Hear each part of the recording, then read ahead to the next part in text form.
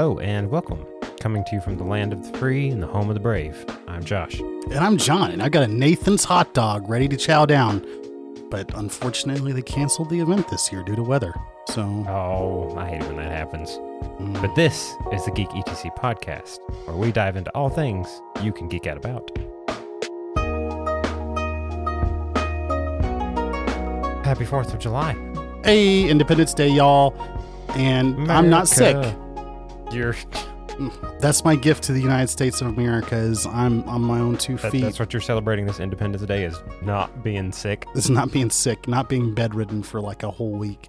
Isn't that funny, though? I just read that earlier, what I just talked about, that they canceled this year's like Coney Island hot dog eating contest due to weather. Really? Yeah. You know where else you can eat hot dogs? Made that up. No, I did not. You know where else you can eat hot dogs? I mean, anywhere. Inside. Yeah, that's where I typically eat them. I've seen a dude eat a hot dog inside a cardboard box one time, and he didn't care, and he probably would have beat Joey Chestnut, to be honest with you. I don't know why we're doing this. I think when you do that, I think we're letting the bad guys win. I don't know who the bad guys are right now because it's not super clear, but you know what? I think I'm a little bummed out that we're canceling. We don't get to see them do their little shimmy technique and the Kobayashi technique of shimmering to shake the food down. The Kobayashi Maru. Yeah. No, for real though, isn't that silly that they would cancel that? I mean, the hot dogs. Yeah, the hot dogs are all soggy and wet anyway. Yeah, just put up a tent. Nerds. Like you don't have to dip them in the little cup of water. You just hold it out. It's getting pre-wet for you. I don't know. That just feels like we're losing ourselves a little bit. We used to be a real proper country. We used to be able to eat 52 hot dogs in a minute. Yeah. Or whatever it was. That's 3 true. minutes? I forget how long it is. I don't know that I've ever actually watched one. You've never watched one before? I've seen like clips of when someone does something crazy. Well, that's fine. As long as you've seen clips of it. But I've never like sat down and watched it from start to finish. Oh, no. You have to be like from New York to do that. I think everybody else just sees it in clips or you catch it in passing, but you still feel very attached to it. Right. Do you like Nathan's hot dogs? I actually really do, yes. That's about all that I get. Really? Actually, yeah. The past, I don't even know how many times that's usually what I go with. It all started with the hot dog, well, quote unquote, hot dog barbecue place that used to be out near our house. Because that's all they used to eat. That was what their thing was Nathan's hot dogs. Mm-hmm. But it was even called, Eddie's Dog House or whatever, but it was, it was not just that. They had some of the best barbecue in town. They had great food, and then he got so successful. He opened up a sanitation company in another state and made a bunch of money off of that, and the place closed down. So yeah, we've been Nathan's hot dogs folks since then too. And then like, we don't grill them a lot, but my wife will just put them on a pan and just 7-Eleven those things, just roll them around until they get nice and char on them. I just boil them. Oh, gross.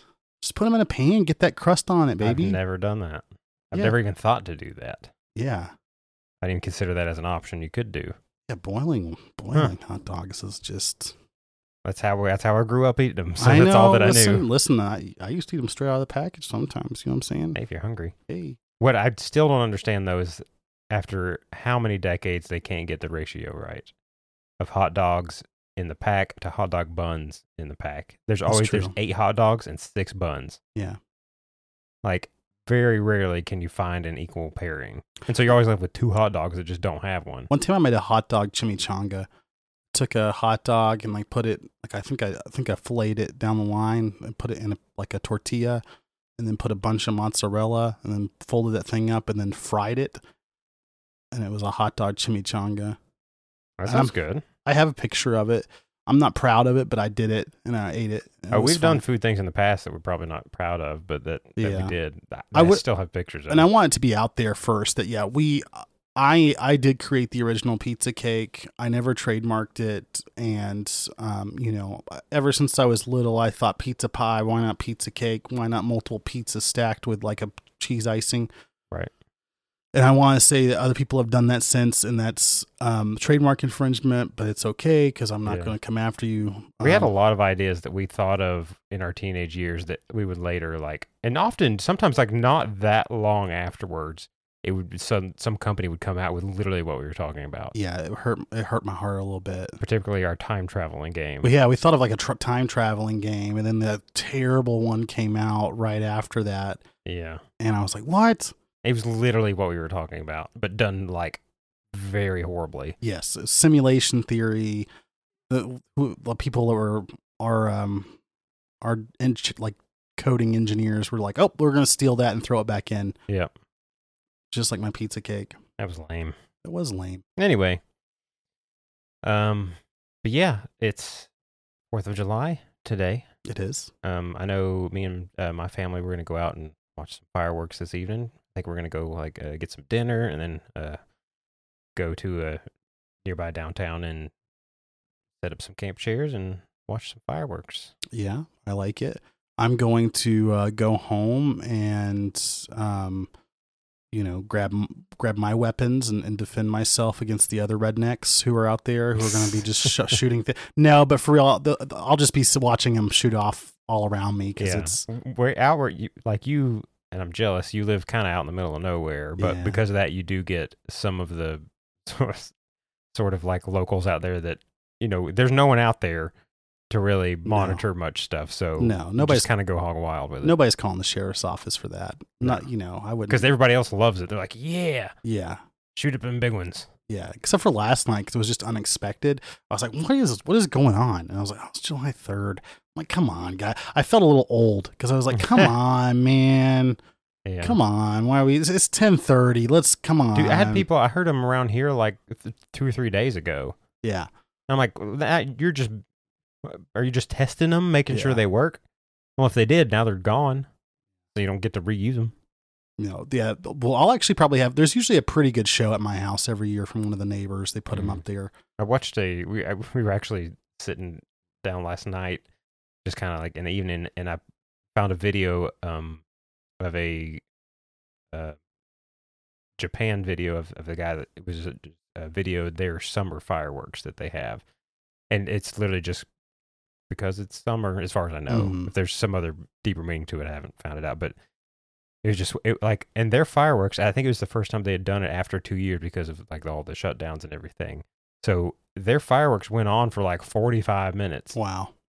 It was like forever, and it was really cool. So I don't know if I'm thinking I think they do Halloween fireworks as well, so we may be able to get to see some fireworks while we're there. Ooh, some like scary pumpkin, like Gandalf, like thing, dragon things that fly around. That'd be pretty sick. That would be cool. Anyway, so I have a little starter snack. The other week we tried those. You brought in those. What was it? The toxic waste. The toxic waste super sour candies. That's right. It turns out we're just fine. We're fine. Yeah, we're immune to sour stuff. Yeah, but I like the idea of trying something just right up front as a little tidbit. So I was able to get a hold of absinthe. We've talked about Ghost energy drinks multiple times. Yeah, I have been a big fan. You kind of got me addicted, but there was one flavor left that I hadn't ever tried and couldn't find anywhere. And so finally came across the Bubblicious Strawberry Splash Ghost. Okay. So it's based off the Strawberry Bubblicious bubble gum, which I think is good. Yes, of course. And so I'm curious to see what this will taste like and if we'll like it. Okay, let's have a nice libation. And hey, if you're a soda company and you want to sponsor us, and we can make that noise more than one time, right? Just like at the beginning of the movie theaters when you hear the way too loud cracking of a soda. Exactly. Yeah, I can smell it. It's got a nice. Oh wow! It's definitely got a bubblegum nose to it. Yeah. Alrighty. Pink can, Bubblicious, 5 calories. I think what is it? It's 200 milligrams of. Caffeine, but 100 split between the two of us. That's true. That is true. And I've got a cherry limeade one too on the side. Yeah, exactly. I didn't want to overload you. Yeah. All right. So let's see. All right. Well done, Washington, George Washington. Yes. 3, 2, 1. All right. Wow, that is Bubblicious bubblegum. Oh my gosh. That is Bubblicious bubblegum in a drink. That is. I almost don't like it because it's so much like it. To be honest with you, that it shouldn't be that consistency. Well, yes, yeah. I feel like I should be chewing that right now. That is insane. My God, that is really good. I really like it. Wow. So yeah, Ghost. If you really love Bubblicious Strawberry Splash gum, that is. If you want to drink it. Yeah, if you want to melt down some bubble gum and drink it in a bubbly can. Man. That is it for sure. And I've noticed all of their drinks, they're very on point. They're on point and they're very like potent. Like their flavors are strong. Yeah. To the point where many times I would cut the can in, I would only pour half of it and then cut it in half with water. And it's still very drinkable. It's still very flavorful. And it's just like a really good flavored water. I can't do that, but yeah, I couldn't water it down like that. But I agree with you. They are really on point. Because, I mean, I got hooked on the Warhead ones originally. Right. And Speaking of sour candies. Because I love sour candy. They have an apple one and a watermelon one, and those are killer. Those are good. Did they have the blue raspberries? Or is that the Sour Those Patch? Are Sour Patch Kids. And those are even weirder because they have like, those are more weird because they have you almost feel like you get that pop from the actual, like, sugar. Yeah, from that initial thing. From the actual sugar, you actually almost feel like you're tasting the actual sugar like you would from an actual piece of candy. Yeah, that's pretty cool. Well, alrighty. Well, that'll be our beverage for the episode here. Wow. Let me just blow a bubble real quick. Just take a sup and then just blow it up. I feel like I've been chewing a piece of it. Do you? Like in my mouth. Like I feel like it's like I just like spit it out or something. That's crazy. Hey, I did want to bring up some stuff real quick. Hold on. I need to switch over here. Yep. So anytime we get comments from our listeners, obviously we want to keep that in focus and we want to bring them up. Now, these comments are from our favorite film scenes episodes, and so I didn't put them in. We didn't put them in the episode before or the episode after that, just due to time constraints.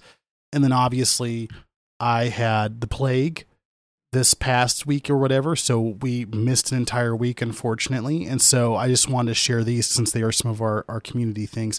So one of our listeners says a couple of favorites is talking about their favorite movie scenes for them. Couple favorites off the top of my head: the opening sequence of The Revenge of the Sith, sick. Yeah. Love that scene. Love the Star Wars, like that. It's one of those great starship battles. And then the conversation between Theoden and Gandalf at the Grave Mounds, which love that. I actually just watched The Two Towers yesterday, coming out of my fever stupor. Oh, nice. And beautiful scene. And then the portal scene in Avengers Endgame, and that's obviously always a fun. Yeah, that one's kind of pretty epic of it building up over so many years like that. Yeah, when you everybody's back, baby.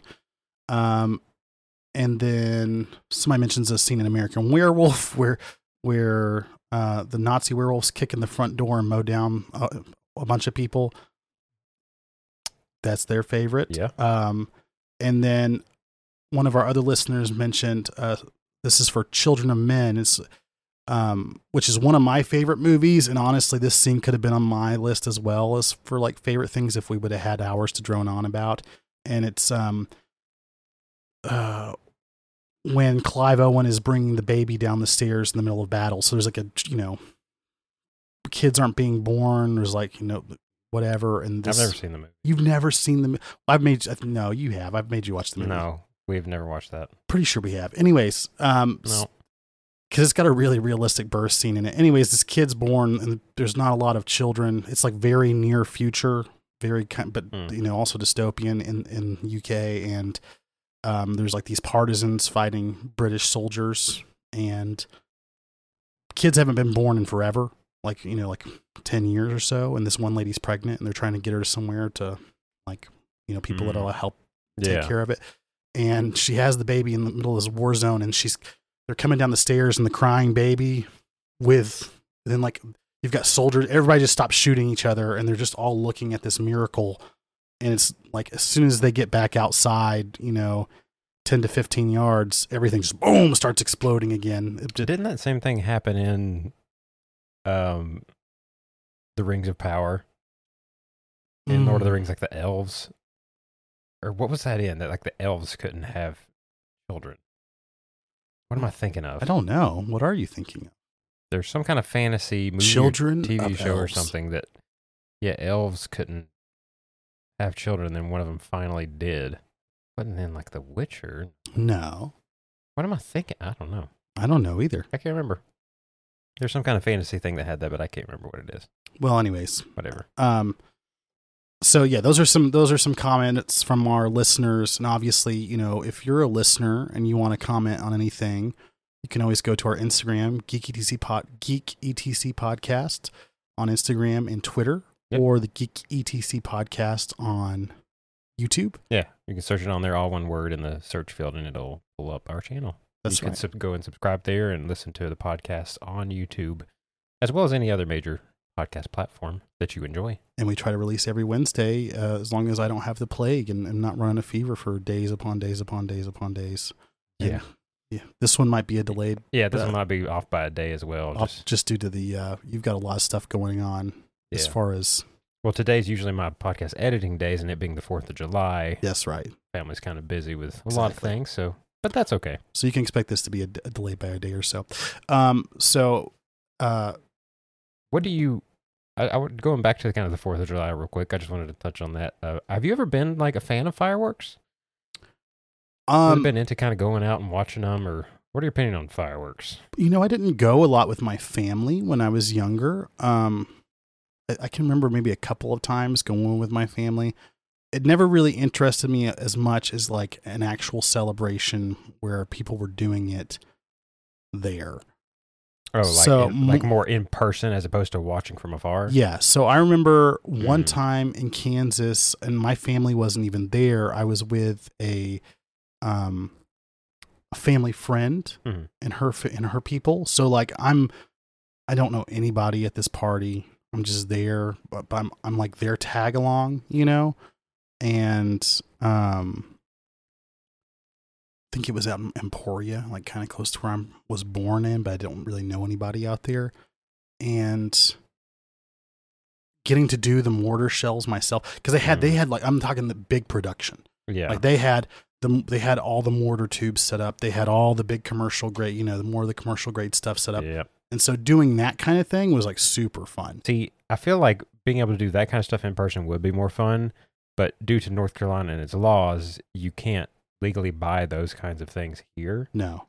And so growing up, any of the in-person stuff we had were always like, you light it and you set it on the ground and you step back about 10, 50 feet and it like shoots up sparks. Yes. Or you have the little sparklers that you light. Back up, Terry. Wave around. Yeah. Yeah. No, I mean, I think that's the way it is most places, but sometimes we have bottle rockets and stuff. But around here, typically what happens is everybody goes to South Carolina or Tennessee, loads up on the good stuff, and then they come back here. And that's what I'll see tonight. Yeah. Is from the locals is, they'll be out there with their rootin' tootin' good time, and they'll have their mortar shells, and they'll be shooting up a whole thing.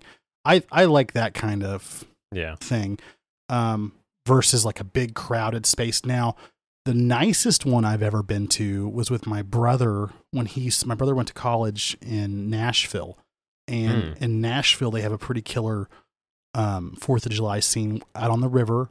And obviously, now I'm not like a country music person, but because it's Country City, Music USA, they'll have actual big name stars out there. It's like a free show.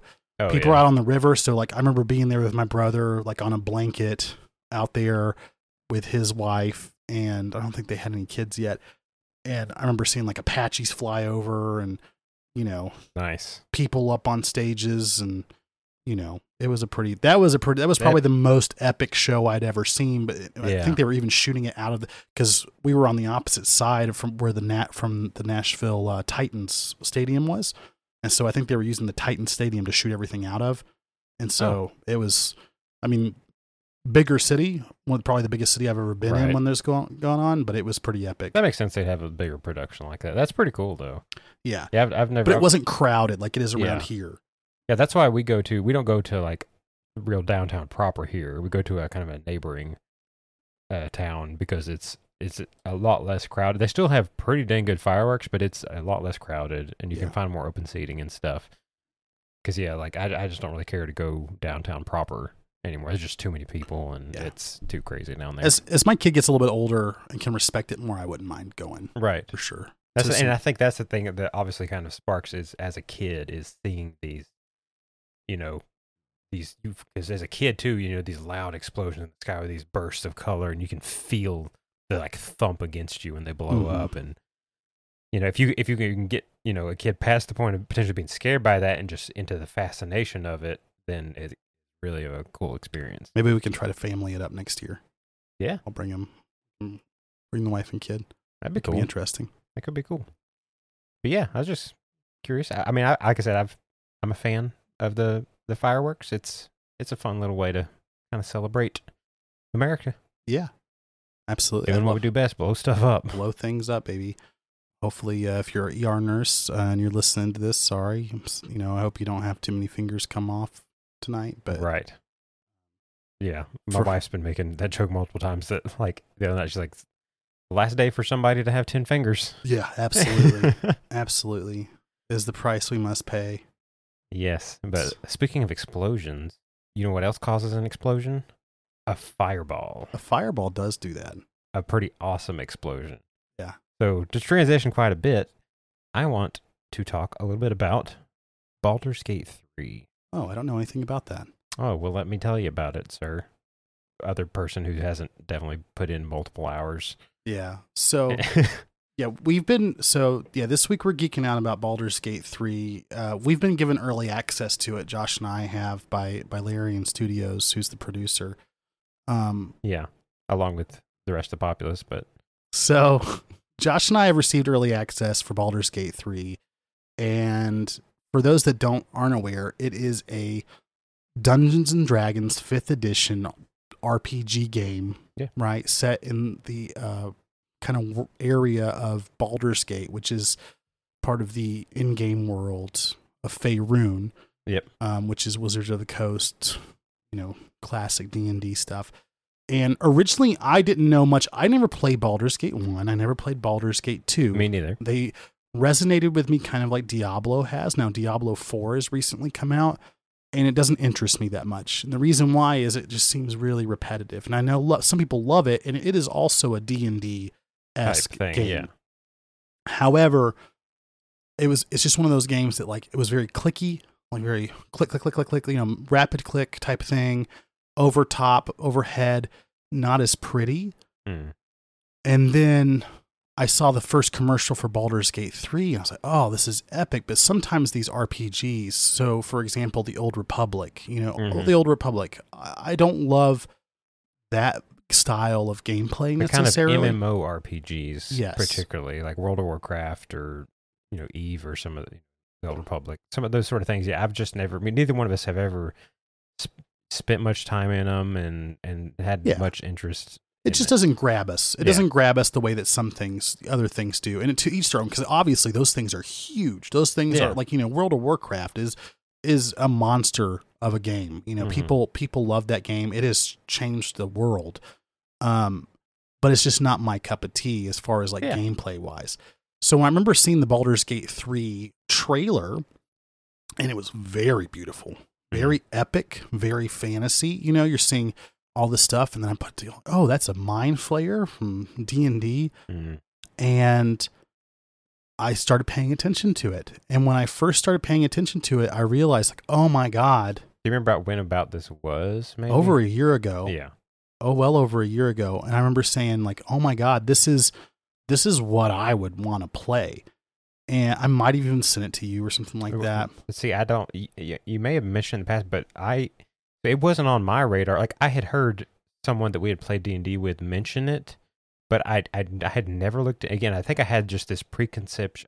I judged a book by its cover kind of thing, just based off really nothing. Like I hadn't even looked up anything on it. Hadn't watched any trailers, any gameplay, nothing. And I just had this idea of what the game was in my head. And so because of that, fortunately, I just completely ignored it until a handful of podcasts ago, right here on the show, like you mentioned something about Baldur's Gate, and when I was editing it, I heard you say it, and I was like, "What is this Baldur's Gate?" Like I've heard that the person we played D&D talk about it. Now you mentioned it again. I'm like, what is all this about? And I just started looking up YouTube videos, and was completely blindsided. Yes.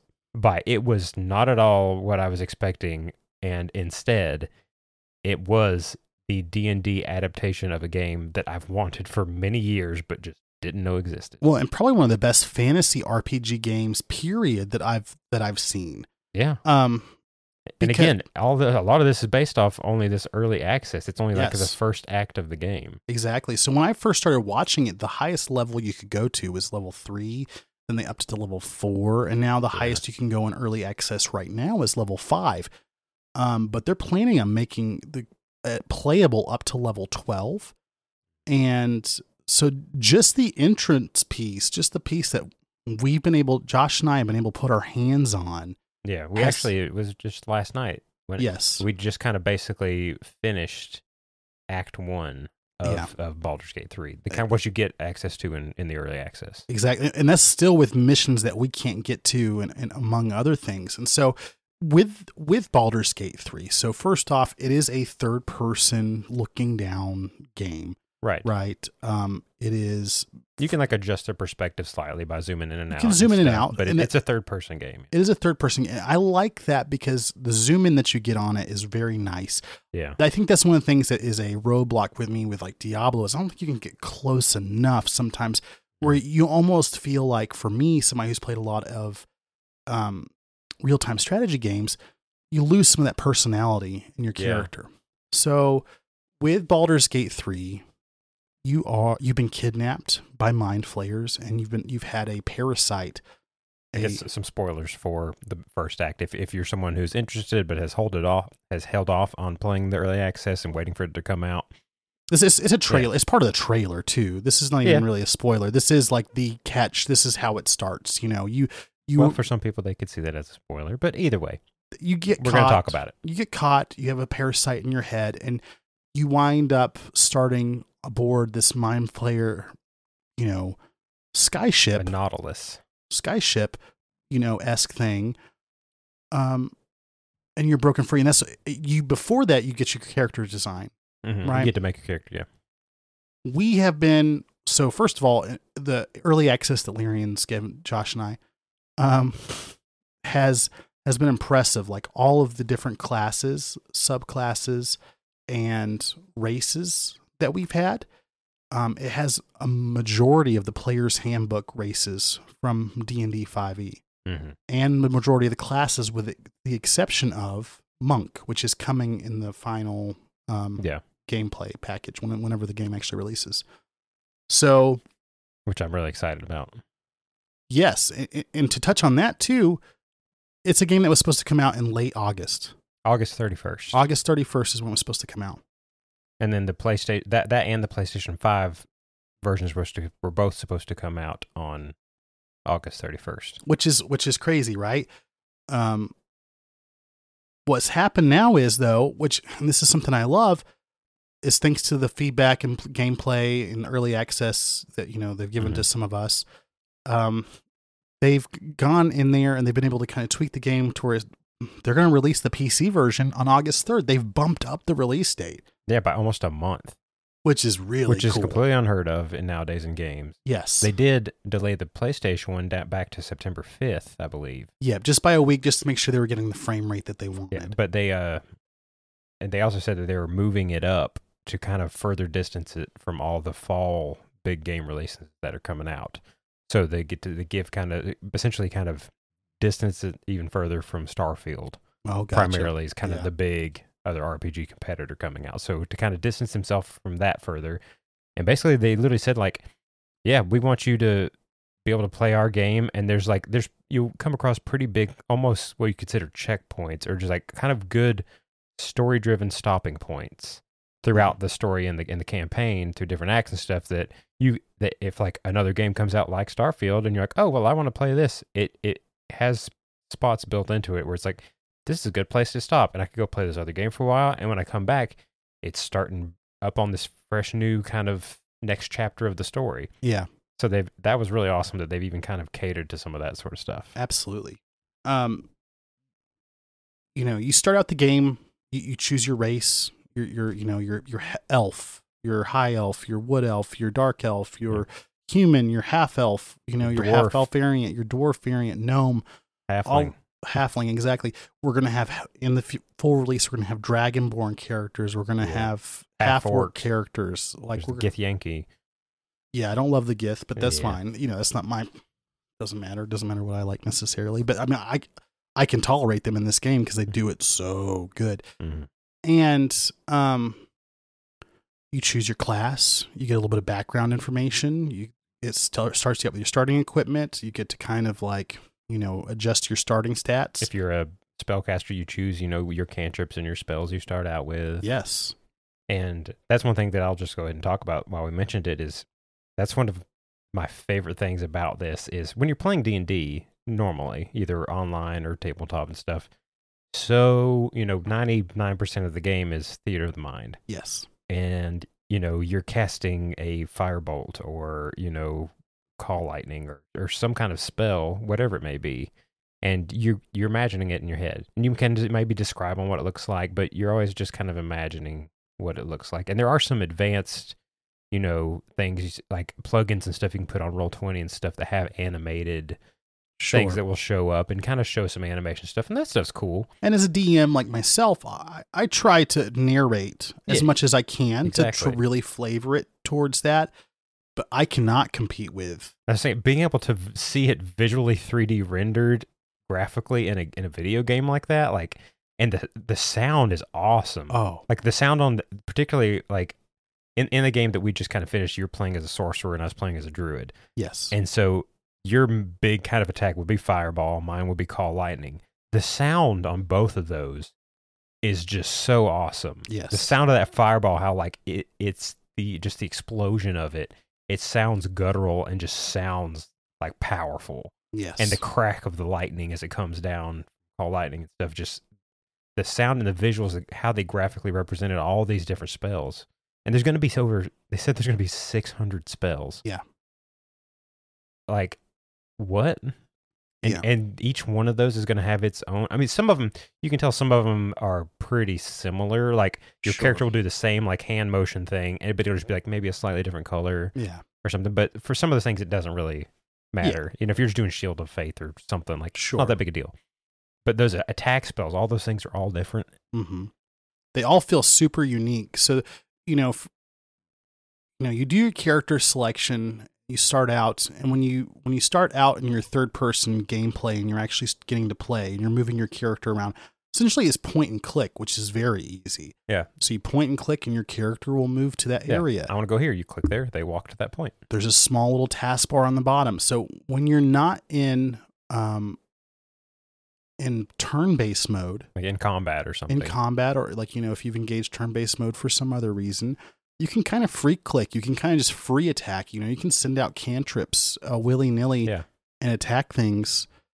If there's like a pile of boxes in your way and you're like, or they're blocking a door, you can choose just to attack them with your sword or your axe or something. Or if you're a spellcaster, blow them up with a ray of a firebolt or something. Firebolt, a ray of, destroy them with a ray of frost. Or even better, one thing I didn't even realize you could do is you can move things around. You can stack boxes. That, yeah. There's a little bit of that involved. So, it is so neat the way that they've got that. And then once actual like combat begins, anybody that has any 5e background is going to find themselves like a fish in a pond. They're going to love it. I haven't experienced this with many other games where a game that I had never played any of the versions, any of the past things before.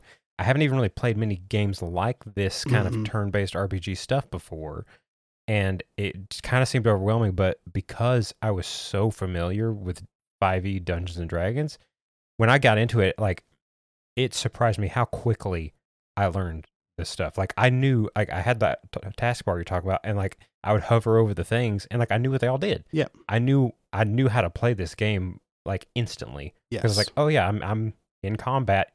I'm in initiative. I've rolled initiative. I'm next up in the thing. Mm-hmm. And these are my spell slots. These are my attacks. And similarly in kind of Roll20, how it's nice how you can just click your weapon. It does all the rolling and the math and stuff for you. This even further simplifies the stuff. You just click attack with whatever weapon you have equipped, and whoever you're attacking. Yeah, and like 99% of the rolls all kind of happen in the background, but it'll kind of show you if you get like a critical hit or a critical miss or something.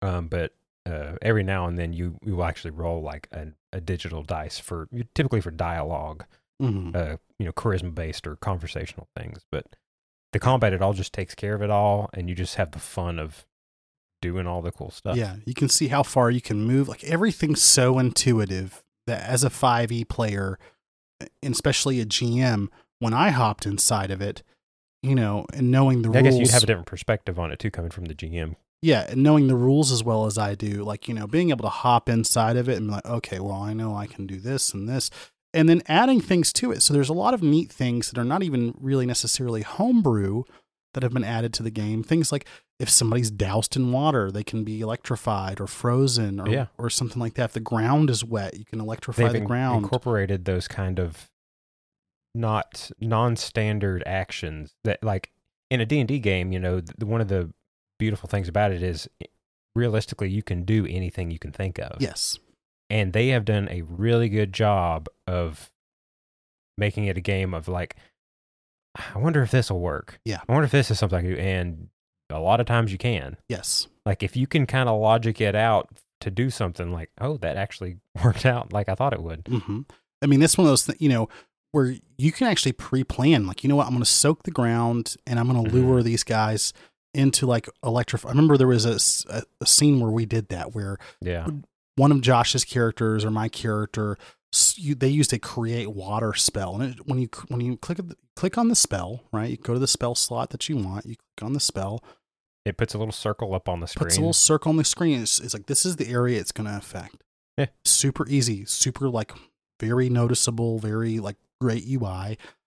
You click it, water comes down, right? And that area that the circle highlighted is now covered in water. So then I send out a shocking spell on purpose, right after that, planned as part of that. So now I'm not only going to hit that person hard, but all the people that are in the water are now going to become electrified as well. Yeah, they all get shocked and electrocuted in the water. So then you see like the electricity buzzing through the water, and these guys are getting shocked.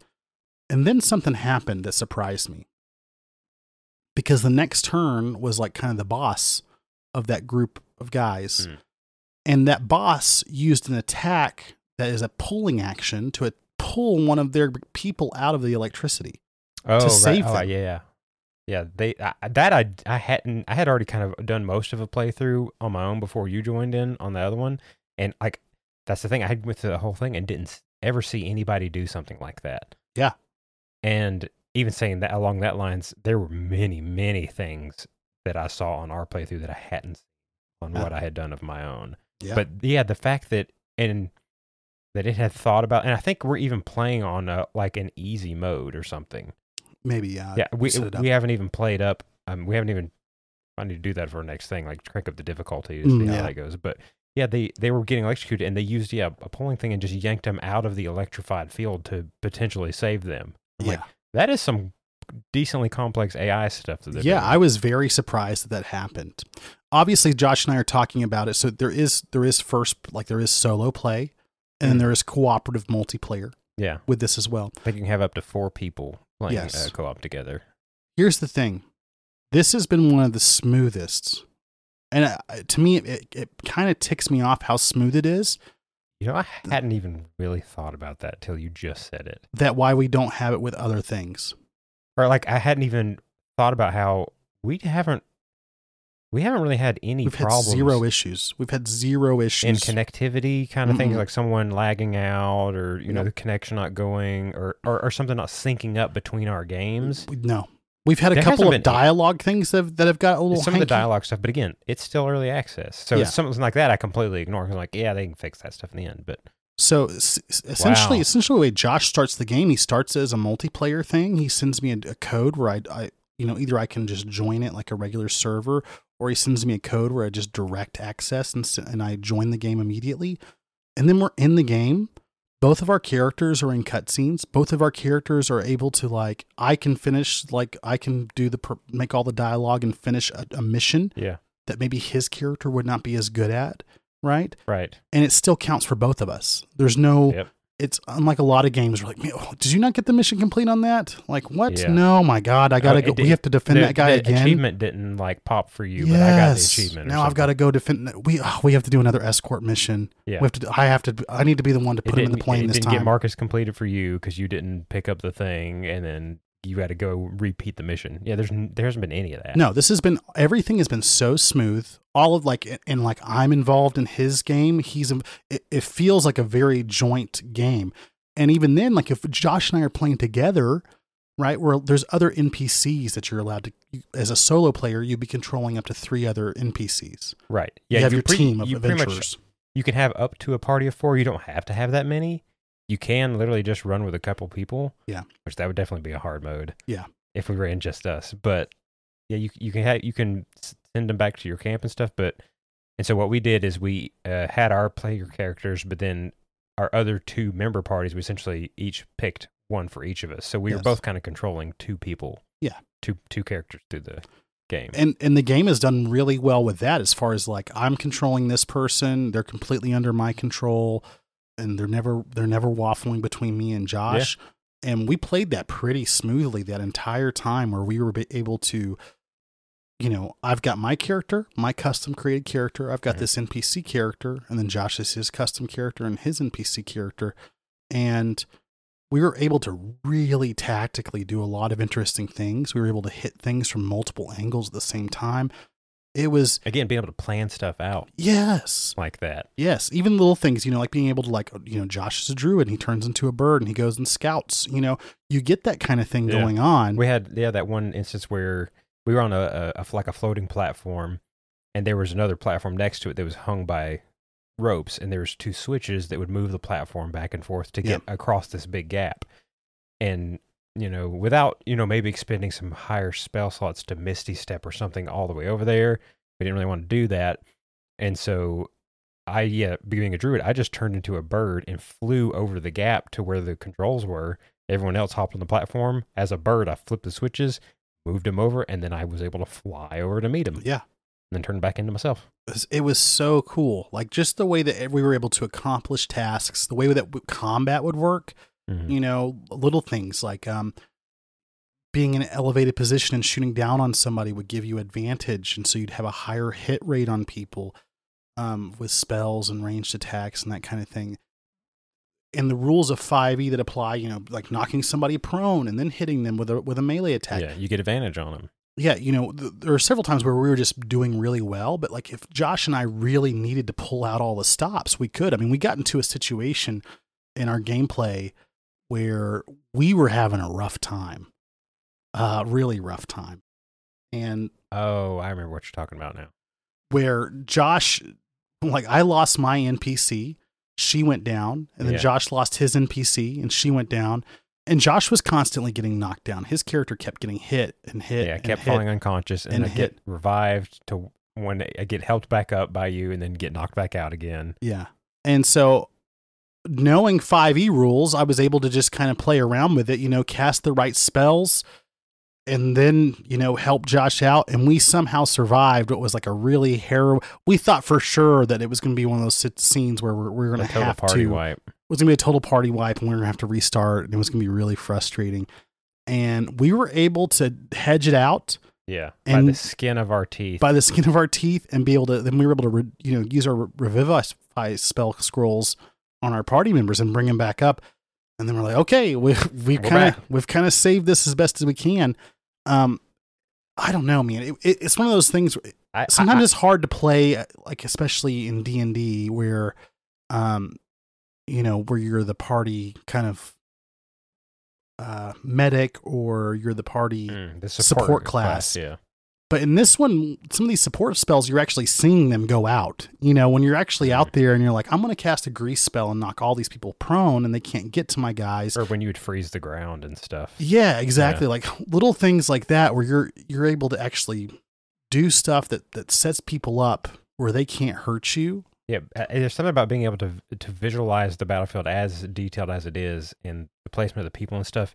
You can your brain is able to more concretely determine how these support things like that could really actually be effective. Yes. In these situations and stuff. Yeah, things like grease or like an ice platform where electrified water. Yeah. Or even like on that, when we attacked that goblin camp and we decided to funnel them up a ladder. Yeah. And there was this tiny little platform that you had already electrified water or grease up on top of it. And then I blocked their path with a flaming sphere. Mm-hmm. And so they couldn't get past it without taking a ton of fire damage. And so they would just keep coming up the ladder, getting stuck or like falling on the grease and getting electrified and couldn't move past the fire. Yeah.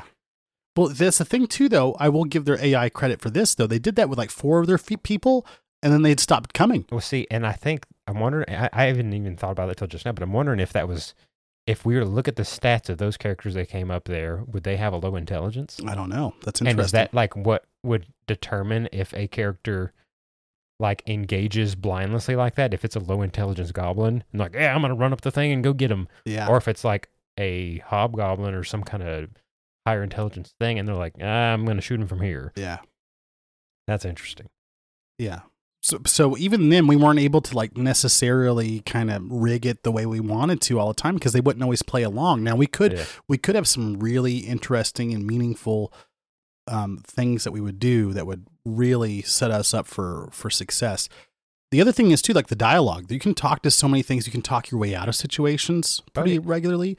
I saw someone asking on Reddit that said, is a non-hostile playthrough possible on this? And they had this whole big discussion on, like they made a character that was just like full charisma, like 20 charisma and like all the, charm person, dialogue, like friendship kind of things. And just to see how much of it they could do and just not even have to fight anybody. Yeah. And I think there's like having seen what we've seen, like there's a good bit of stuff that, we could have we enjoyed the combat, so we would want to fight a lot of the things. But there was a lot of situations that we could have just, talked our way out of. Yeah, there's a lot of situations where you can talk your way out of. Even then, you as a druid, right? As a druid, the druid is this kind of nature-based class in Dungeons & Dragons 5th edition for those that don't play it. And Josh would cast a spell called Speak with Animals. Yes, which is amazing. And he would run into these animals who were just, normally you'd see a rat running around. You just like, well, it's a rat, like maybe you try to kill it or something like that, like in other things. And this one, it's like, hey, I see something in this thing, Yeah. Like it's telling him there's like they've got a key in this chest over here. Like getting told this info by a rat. Yeah.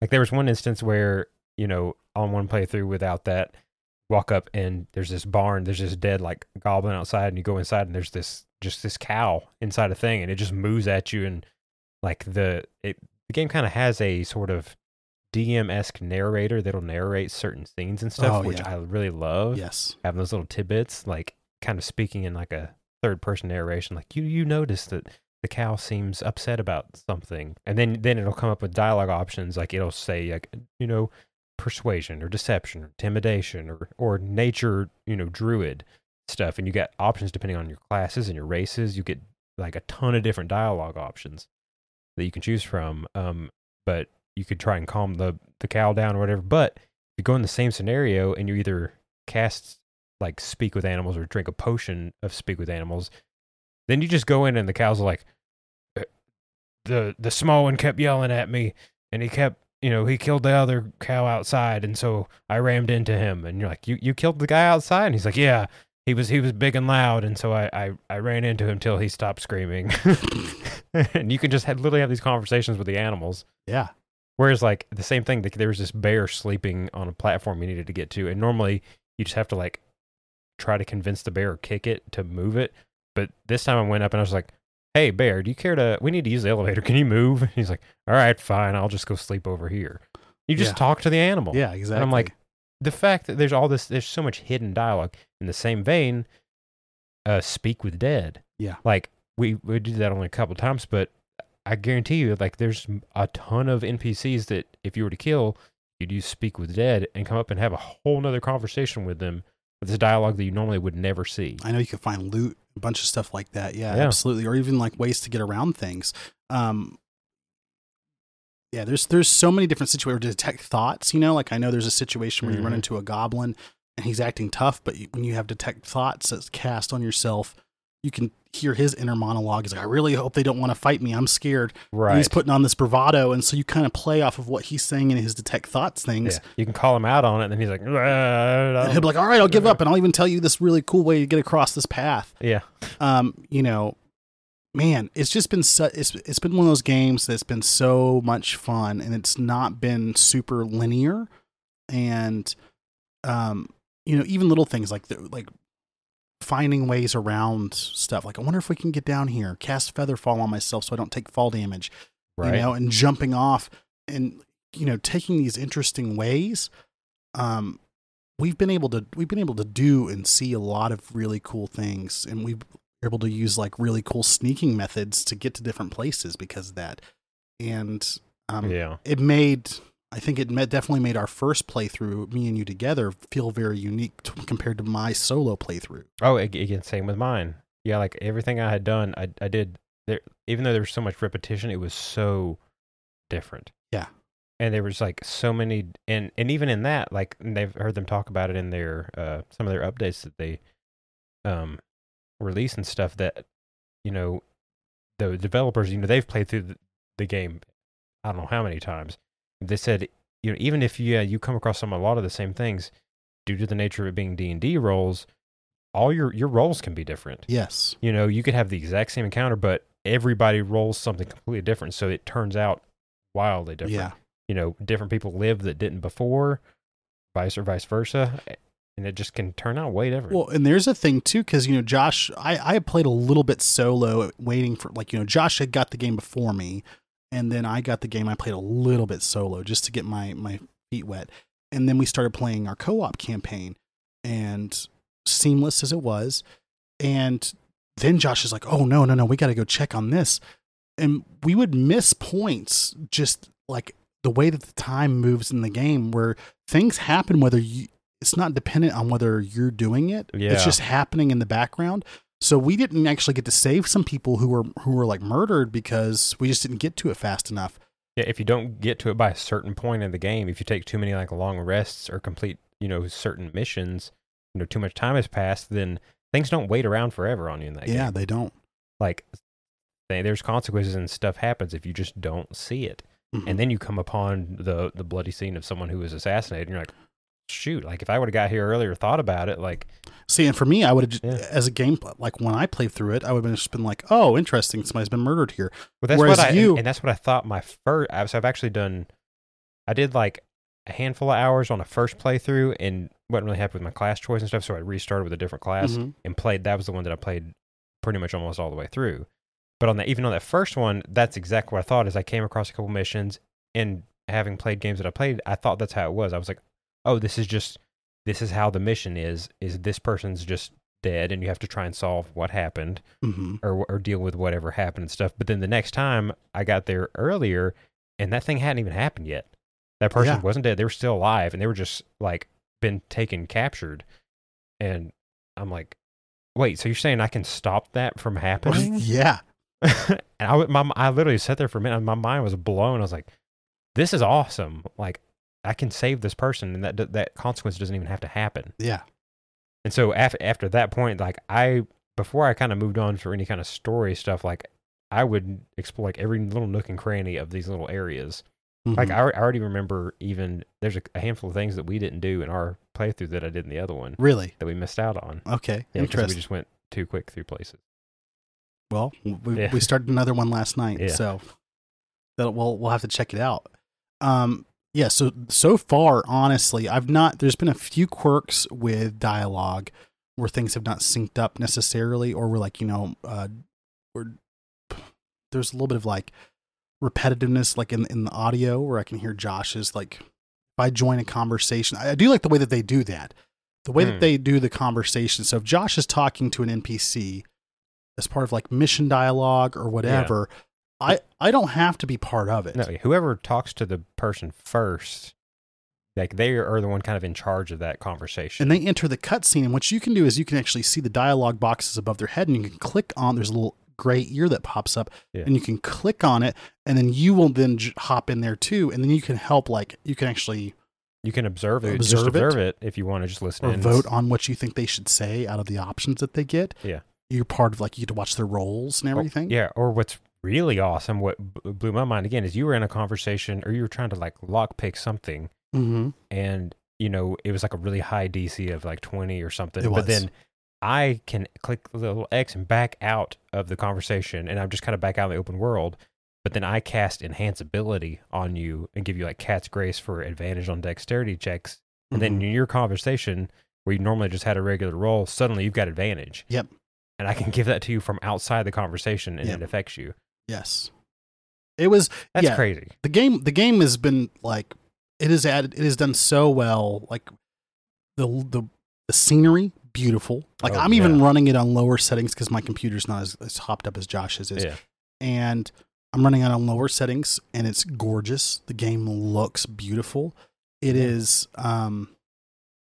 There's surprisingly few loading screens, if at all. Is there a loading screen at all?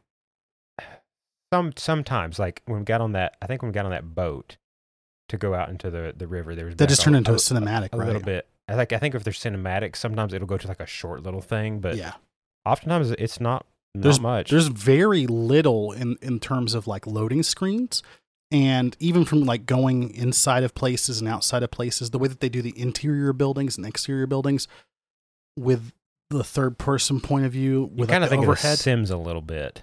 Yeah. Like you can see through the walls and stuff. Yes. They do a really good job. All the loot looks really good. The outfits look amazing. Yeah. Man, just so far, this game has like been exactly what I've wanted, and it fills a niche for me that I've not had, I don't think, before. And I think with the final playthrough, because now what we've seen is that they're planning on recreating Baldur's Gate City, or they've already created it. It's going to be in the full release version. And Baldur's Gate 3, like that, Baldur's Gate, the city is actually really big. And so now we've got this, pretty like large outside world area that we're going to be able to go do missions on. And there's going to be things happening. And then we're also going to have now going into a city. And everybody, who doesn't love wandering around a fantasy city, Yeah. I'm really excited to see whenever, like, I can't wait for this game to come out. Like, it's been a long time since I've had a game that had me like jonesing to play it. Like I can't wait to like get home to like and like get whatever kind of chores I have done in the house to kind of do get the laundry and stuff done so I can hop back into this game and play it some more. Yeah. And I feel the same way. I'm excited. Like when I'm like, okay, I can't wait for Josh to get home from work if like I'm off, right? So that way we can play. Or like at nighttime, like get some hours in if you don't have to work the next day. And it's been pretty impressive, honestly. We've got a little bit of the background playing right now where we can see how big the city is. I think the city is going to be crazy. I think there's going to be a lot of really interesting, political things going on, schemes and missions and heists. Yeah, I'm curious to see how that develops. Is you hear about like, I mean, if there's some big castle thing, and like if we've got a couple of rogues and stuff, we pop some potions of invisibility and go start and like sneak our way into this. You're like turning like shape like druid shape into like some like a cat or something. And you just covertly wander into the place. Like there's 1,000 ways you could accomplish these tasks and stuff. Exactly. Yeah. I mean, even right now, the level we're at, level 5, you have access to level 3 spells within the game. Look how big this city is. And you have the ability to fly. So imagine being able, you could be just flying around. You could fly from roof to roof. You could fly up to the top of this castle up here and stuff. Like, I'm very interested to see how this game's going to work out, because it is, and they're going to take it all the way up to level 12, which is going to allow for some pretty powerful class gameplay. Is it level 6 spells at that point? Level 6 spells, which is huge. I think it's level 6 spells, which are getting some crazy stuff. Yes. Like chain lightning and disintegrate and that kind of stuff. And then, you're going to have a bunch of different classes with a bunch of different subclasses. I think there's going to be at least a minimum of 3 subclasses per class. And some of them are going to be Player's Handbook, and some are going to be from Xanathar's Guide to Everything. So you're getting things like the Spores Druid, which I think is one of the most OP Druid classes. And your wife played one. I think that one's going to be a nasty one to play in Baldur's Gate 3. There's all the wizard classes, all of the the clerics. I think they're adding a Tempest sorcerer, a Storm sorcerer into the game. It's going to be pretty epic. So if you guys are a 5e player and you're looking for something to play, man, you gotta go for it. I think you guys have to play Baldur's Gate 3. I mean, so far it has my 100% of my backing to it. Like this is definitely going to be one of. We're going to have gameplay footage for sure of this as soon as it comes out. I think that's going to be one of our big things. Right. Yeah. So that's one of the things with all the races and sub races. They pretty much, most of them have like 2, if not 3 sub races, and the freaking Dragonborn has like 8 or 9 or something. 10. Or 10. It has 10 sub races for like each of the chromatic and metallic and the metallic dragons. Like, and they're each different. Yep. That's crazy. Yep. So that's going to be super exciting. I can't wait to dive into that and to see what other character creation. They're going to be going a little bit more in depth on that. I think as far as body styles, not just faces and that kind of thing. Yeah. It's one of those. This is one of those games I think is like absolutely, to me, like. I don't care about Skyrim ever again. Well, what we're doing is like what I wanted in Skyrim. Yeah. Yeah, like that's the things that I've like wanted to see, is to have that co-op and a fantasy kind of thing with all the magical stuff you get to do. I think this is exactly. The way we were playing, because we jonesed that one. We played that one Skyrim co-op. Together. I set us up through like a mod, a multiplayer Skyrim, like it Better Together, I think is what it's called. The Better Together mod that you could play co-op stuff, and it was barely functional, super janky, not synced up at all. Not synced up at all. Even this game has been out forever, and the mod support's there, and what it's one of those things that like. It's what we want. People want to be able to play RPGs with their buddies. We want to be able to take part in that, because it's one of those like most personal things that you have. It couch co-op is slowly going away, unfortunately, and man, the level of fun that Josh and I are going to have with this, and like the different playthroughs that we're going to put through on this, it makes me so excited. I mean, there's different feats. Let's go up and let's actually go through some of the classes, Josh. Yeah, so we mentioned the races stuff. I finally found the article I was looking for here that kind of described all the new stuff. So going down to the classes. Yeah, so everything has at least 3. Yes. Of the classes, whereas Paladin has 4, Cleric has 7, and Wizard's got 8. Mm-hmm. Jeez. So for our Barbarian class, right? So our 3 subclasses, and this is launch classes, and they've made that very prevalent. Prominent. This is launch. To include that launch verbiage in there. Which makes me think that we're going to see, especially now that they've included things, so like they've got Berserker and Wildheart Barbarians. And then the next Barbarian, the one that's going to come out with the full launch, is going to be the Wild Magic Barbarian, which is one I think is really interesting. Yeah. And it's not from the player's handbook. It's from Tasha's, or it's from Xanathar's. I think, can't remember which one. So that lends itself for us to be able to have Xanathar's classes like Hexblade Warlocks and that kind of thing.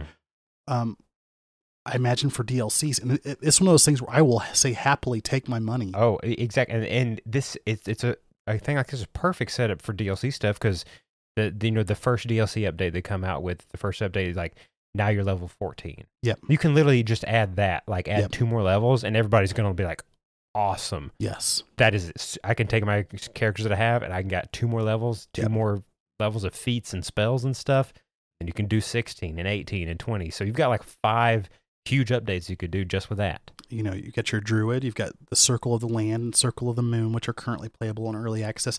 And like we said earlier, they're going to add Circle of Spores, which is a Xanathar's class, which is going to be one of the more powerful ones out there. And it has so many interesting things. And the way that we played in the Underdark already, right? I'm so interested to see what a Circle of Spores Druid would be like in the Underdark, and what kind of awesome like dialogue options you get. What specific things you could get with some of the things you meet down there.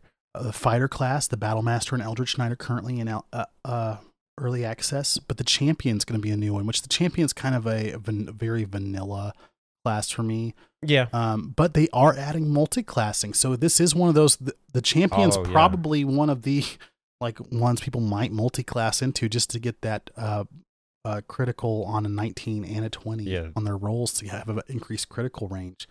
That'd be nice. The Ranger, the Hunter, and the Beastmaster are currently in there. I like the Beastmaster that they have in there.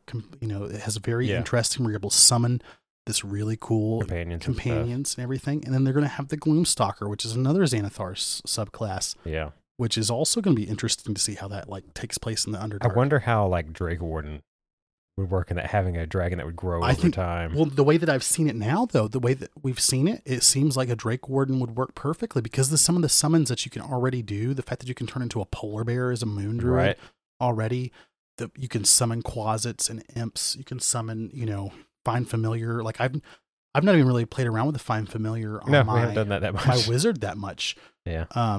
Which is insane. So the Rogue, we have the Arcane Trickster and Thief, which are currently in there. And then we're going to have the Assassin, which is going to be... that might be the one I go with on that first playthrough, having that Assassin class and speccing that out with like that and like sharpshooter and stuff. So to have just a archery sniper to be able to pick people off from everywhere. That'll be wild.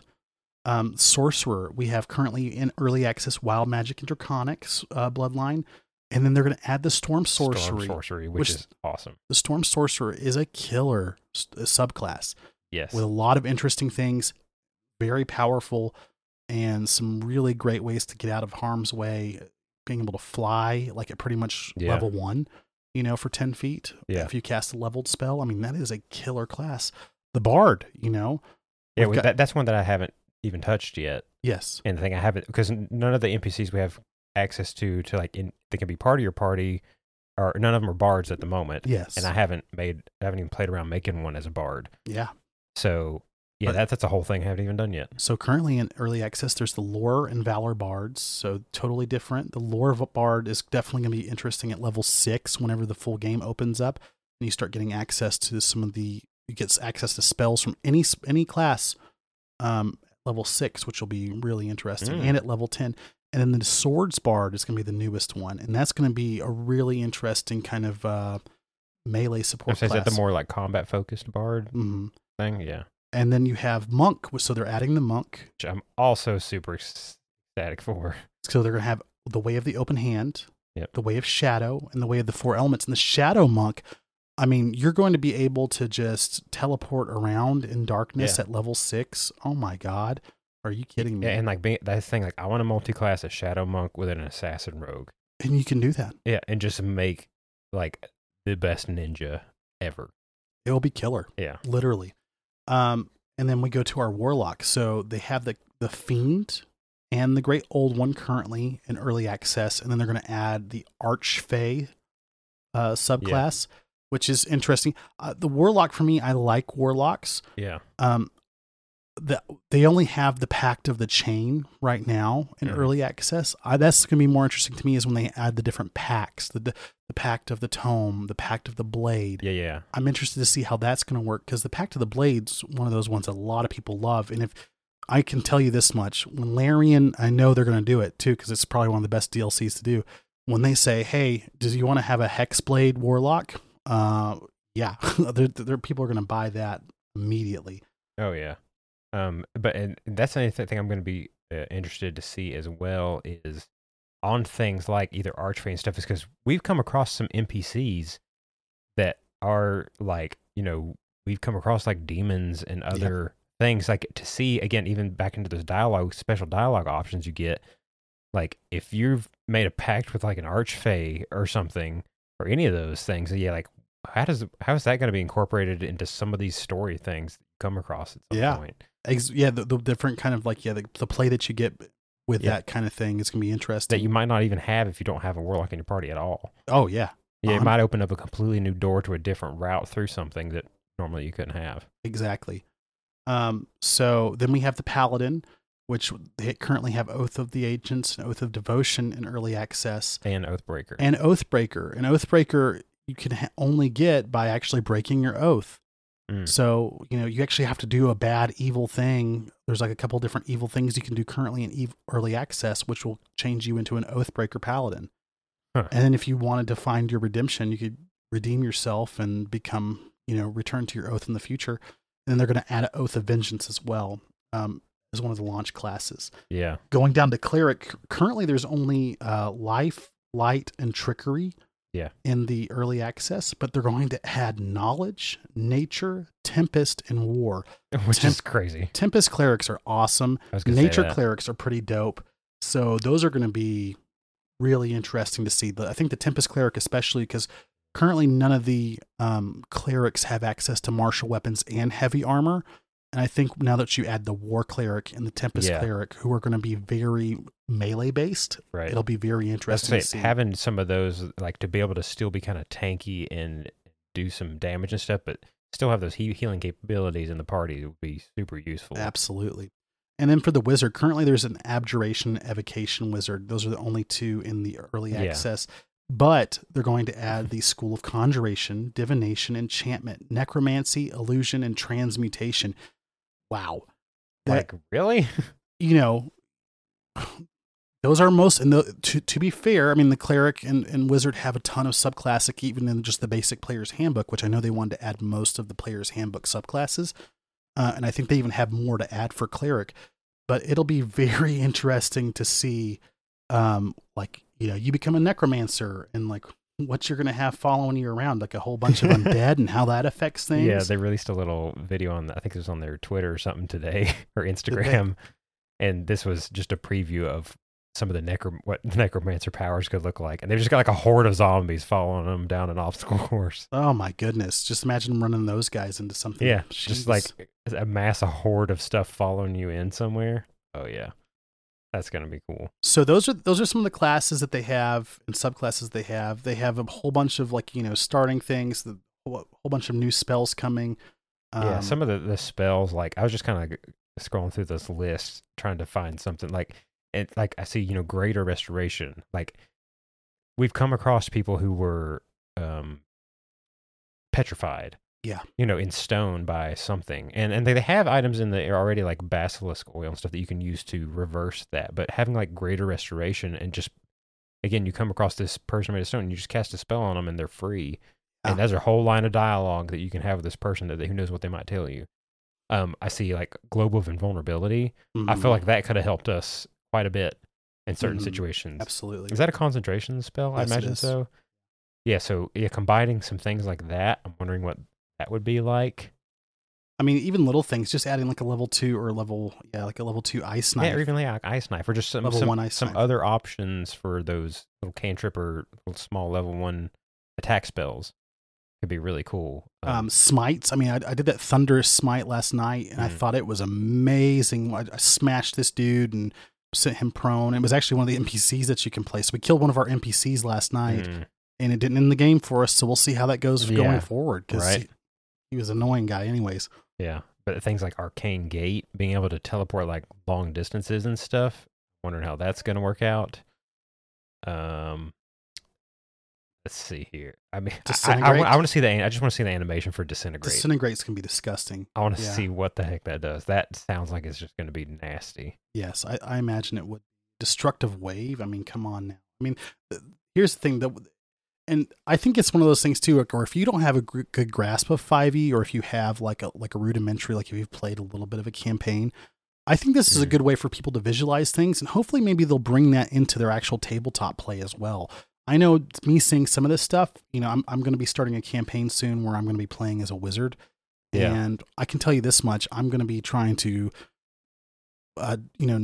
narrate as much of the stuff as I can. Yeah. Because I want people to have fun with it, and I want people to think my spells are cool. Right. And I'm going to be doing a lot of that. And luckily, this extra visual that I've gotten from Larian Studios and watching Baldur's Gate 3 is going to be super helpful to me, I think. And that's what I was going to say too, is having played this game and having to figure out these D&D-esque situations that they're in, I feel like I'm getting smarter at the game. I'm learning new and previously unknown ways to do some of these things, or just ideas to have, or how to combine, being able to oftentimes you're playing 4 different characters with 4 different classes and stuff, and so you're getting exposure.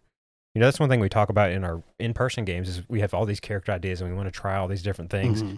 This kind of can give you an outlet for that to like, you can make a character you have in it. Like if you have an idea for an in-person character, make them in this game and play with them a little bit and see how it works out. Exactly. Well, it's like an awesome test bed for your in-person. That's one of the things that's nice about the NPCs too, is for the most part, if the NPC doesn't get the NPCs that you can have join your adventuring party, if it's not a class that gets their subclass at level 1, right? Like there's a fighter that joins you, that you have a wizard that joins you, there's a rogue that joins you. You actually get to pick their pathway for them. So you actually get to choose their subclass. You get to choose what spells they pick. You get to do that kind of thing. So even you can have your cool custom class, but if you're one of those people that like just hits people, if you're like, I chose a fighter, I don't really love being a fighter, you can still have fun being kind of the face of that and like doing cool things as you level up, while also having a wizard that you're also completely in control of, and that you can use those spells and you get a little bit of extra gameplay, and that I think that'll be huge for people as well. Oh, for sure. I can't wait for it. It's going to be such a big game. Yeah. And like they said, like people who are just kind of running through it, it was like 80 to 100 hours. Yeah. And if you're like the type like us that we'll probably do with our full playthrough, is like going through and doing every little thing everywhere. Yeah. Like they said it was like easily like 200 hours plus. Yeah. And so this is going to be one of those games that's going to come out. We're going to be putting a lot of hype into it because it's a game that definitely, I talk about like, gamers fight better together.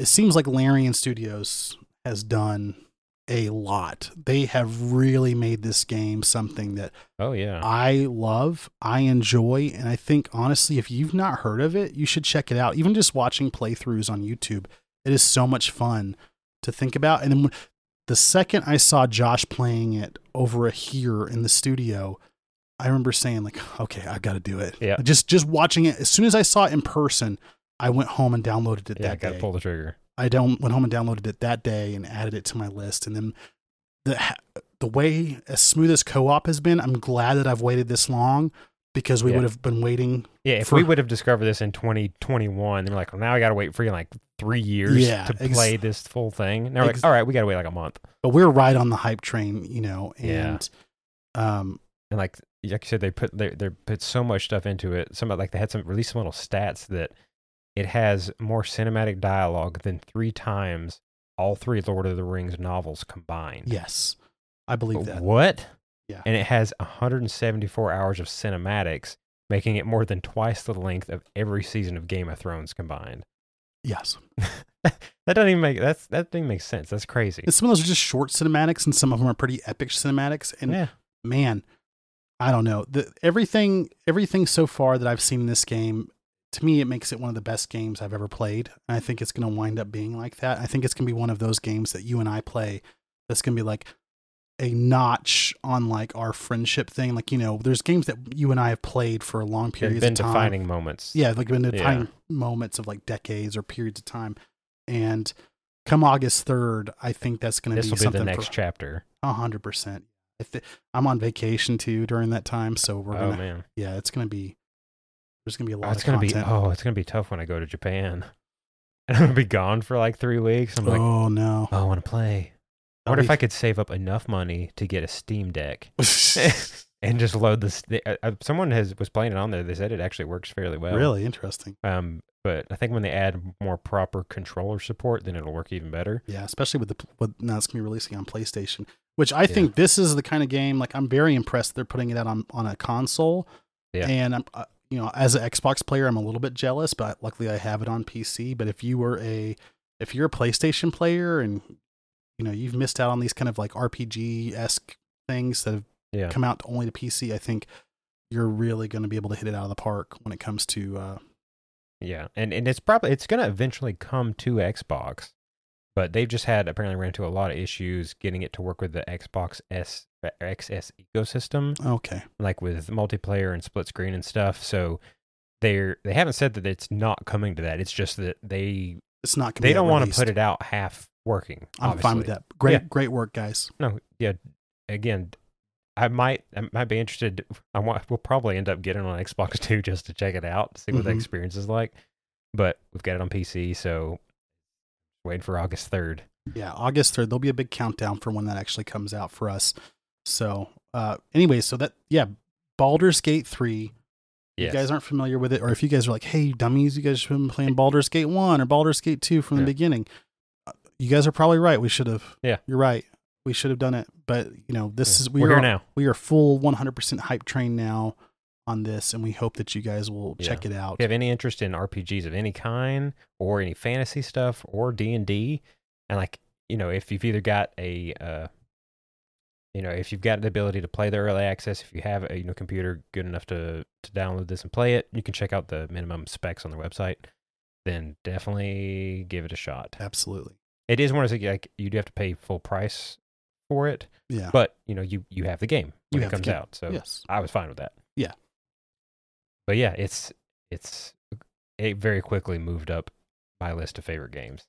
Like if we do a Redux episode, like a remix episode of our episode 2 and 3 of our favorite games, this might take a spot. It might have to, especially like I said, after August 3rd. We'll see once we put some hours into the full game. Yeah, for sure. But I'm pretty confident in what they got going on. Absolutely. Well, that's what we've been up to. We appreciate you guys. Our recording schedule's been a little bit more hectic, obviously, with the plague that's come to me. And but you're feeling better now. Put me out of commission for a little while. And real life happens, and so it sucks. But you know what? I'm glad that we have you guys around, and gamers fight better together, and that's what we're here to do. Or geeks fight better together. Gamers do too, I guess. You guys, they're one and the same. Not always, but they can be. They can be. You can double dip. They can. So, hopefully you guys will check us out on Patreon. Yeah, if you want to help us continue the fight to bring good quality geek-related content to you, go to Patreon. Keep up the you guys can help me buy some Mucinex Severe stuff so I can get cleared out. And that is at patreon.com/geeketc podcast. For as little as $1 a month, you can help us fund this project we've got going here and keeping this awesome train of content coming out. That's right.